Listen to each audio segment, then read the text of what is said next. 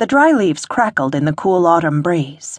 Alice squeezed Doreen's hand as they followed their older sister Rita and her friends through the corn maze. Rita's boyfriend Dane held the maze identification flag with one hand and her hand with the other. Craig and Melanie took turns dropping back behind the group to scare Rita's little sisters. The girls were becoming used to having their hair tugged, their shoulders tapped, and the word boo ceased to make them jump. Alice and Doreen, aged 6 and 8 respectively, were good sports and wouldn't complain to their mother when they got home. They had learned early that complainers never went anywhere with their exciting teenage sister.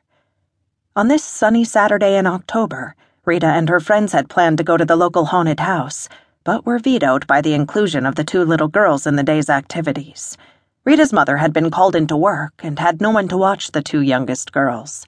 She offered to pay for Rita and her friends' entrance fees if they took the girls to the Carver Country corn maze.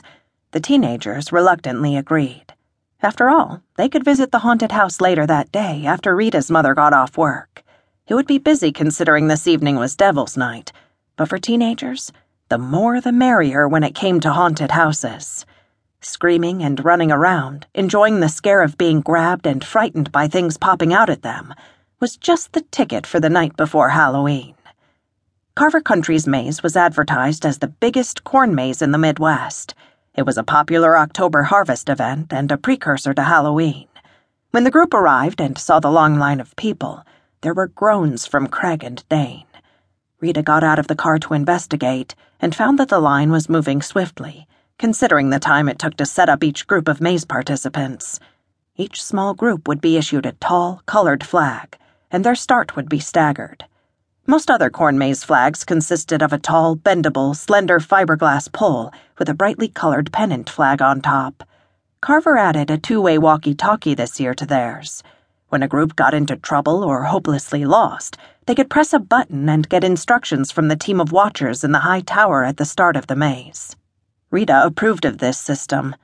Normally, they would have to wave the flag madly and suffer humiliation by a booming, amplified voice directing them through the maze.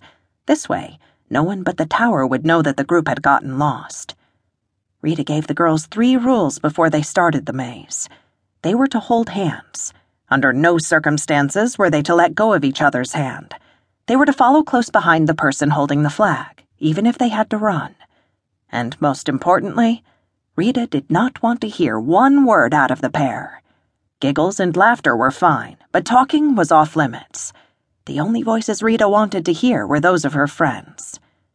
Alice and Doreen thought, considering that they were going on a grown-up date, that they could abide by Rita's rules. So far, they had only broken the first rule when Alice got a bee on her sweater. Alice received a warning. Another one would have them sitting in the car while the rest finished the maze. Their group had reached another dead end. Frustrated, Dane handed the flag to Craig while he argued with Rita over signaling that they wanted help. Rita was a die-hard maze solver. She would find their way out. They just had to backtrack. "We've been walking for miles," Dane over-exaggerated. "We haven't even found the middle yet." "I think we should have gone right when we went left," Craig said. "Now you have a suggestion. Where the F were you when we were at the fork?" Rita snarled. "Leave him alone," defended Melanie. Alice and Doreen stood patiently, watching the group of teens arguing. Doreen felt a tap on her shoulder. She ignored it.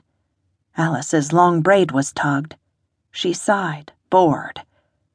Doreen felt arms go around her waist. She giggled as it tickled. Alice felt a chill next to her, and her arm was yanked as Doreen was pulled backwards into the dry corn. Alice did not let go. She followed her sister, crying as the leaves cut into her hands and bare ankles.